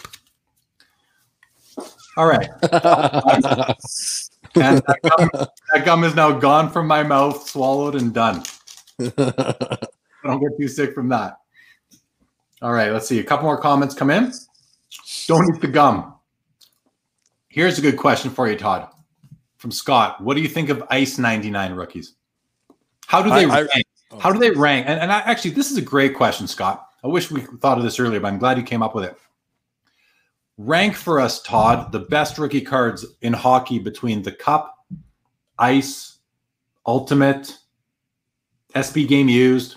And that's a tougher one because that's a newer thing where they've been doing with the rookies. But going back to let's do 05, 06. Okay. What are your favorites in order? I do like Ice, and I do have a number of Ice rookies out of 99. I like to get them graded. They typically grade really well. So that's the nice thing about Ice is that they usually come out of the pack in great shape, and you can go and get a 9.5 or a 10. So that I do like Ice. It's not something I've ever made a huge effort to collect the whole set every year. But that being said, I think they do rank in sort of the top rookie cards released every year. And if I were to say going back, it's definitely the Cup. I tend to lean towards the Ultimate rookies out of 99 because they're autographed and they're hand autographed. So the player has held that card at one point, which is very cool. Ice comes a very close third. And so they're great card. And now that being said, Ice has changed over the years. In 05, 06, the Ovi and Crosby rookie cards that were in Ice were next to impossible to find. I mean, they're literally 2 of the hardest cards that you can find for those players. And that particular year, the print run compared to how long or how many actual boxes that they released, man, I remember cracking cases of Ice and not getting one of those rookies out of 99. So I like them. I think they're very valuable. I think they're great cards. Nothing wrong with them. I think they're probably a close third. I think the Ultimate rookies, only because they have the hand autograph, rank a little bit ahead. I agree. I think that the reason why Ice rookies are so valuable is simply there's a lot of equity attached to that brand. Is really the brand equity is huge on that. Whereas with Ultimate, little bit of less brand equity in the collector's mentality. Plus, it kind of just takes a second fiddle to the Cup, whereas Ice is looked at completely separate. And I think that's why you've seen where while you value the Ultimate higher because of the autograph, I think the hobby in general sees the Ice as worth more, and that could change over time. Things do sometimes change over time. That could definitely happen. Let's see what else. This is funny. Sorry, guys. Where did that go? There's lots of comments coming through here. Andy said, "Don't eat the gum." I'm going to, well, too late. Eaten and swallowed. Yeah, Richard seconds it. Thank you so much.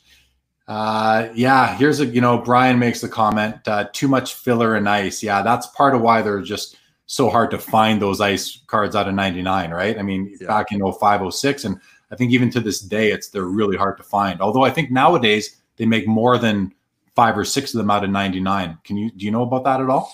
Yeah, there's probably a dozen. You're right. The print run of the 99s is greater.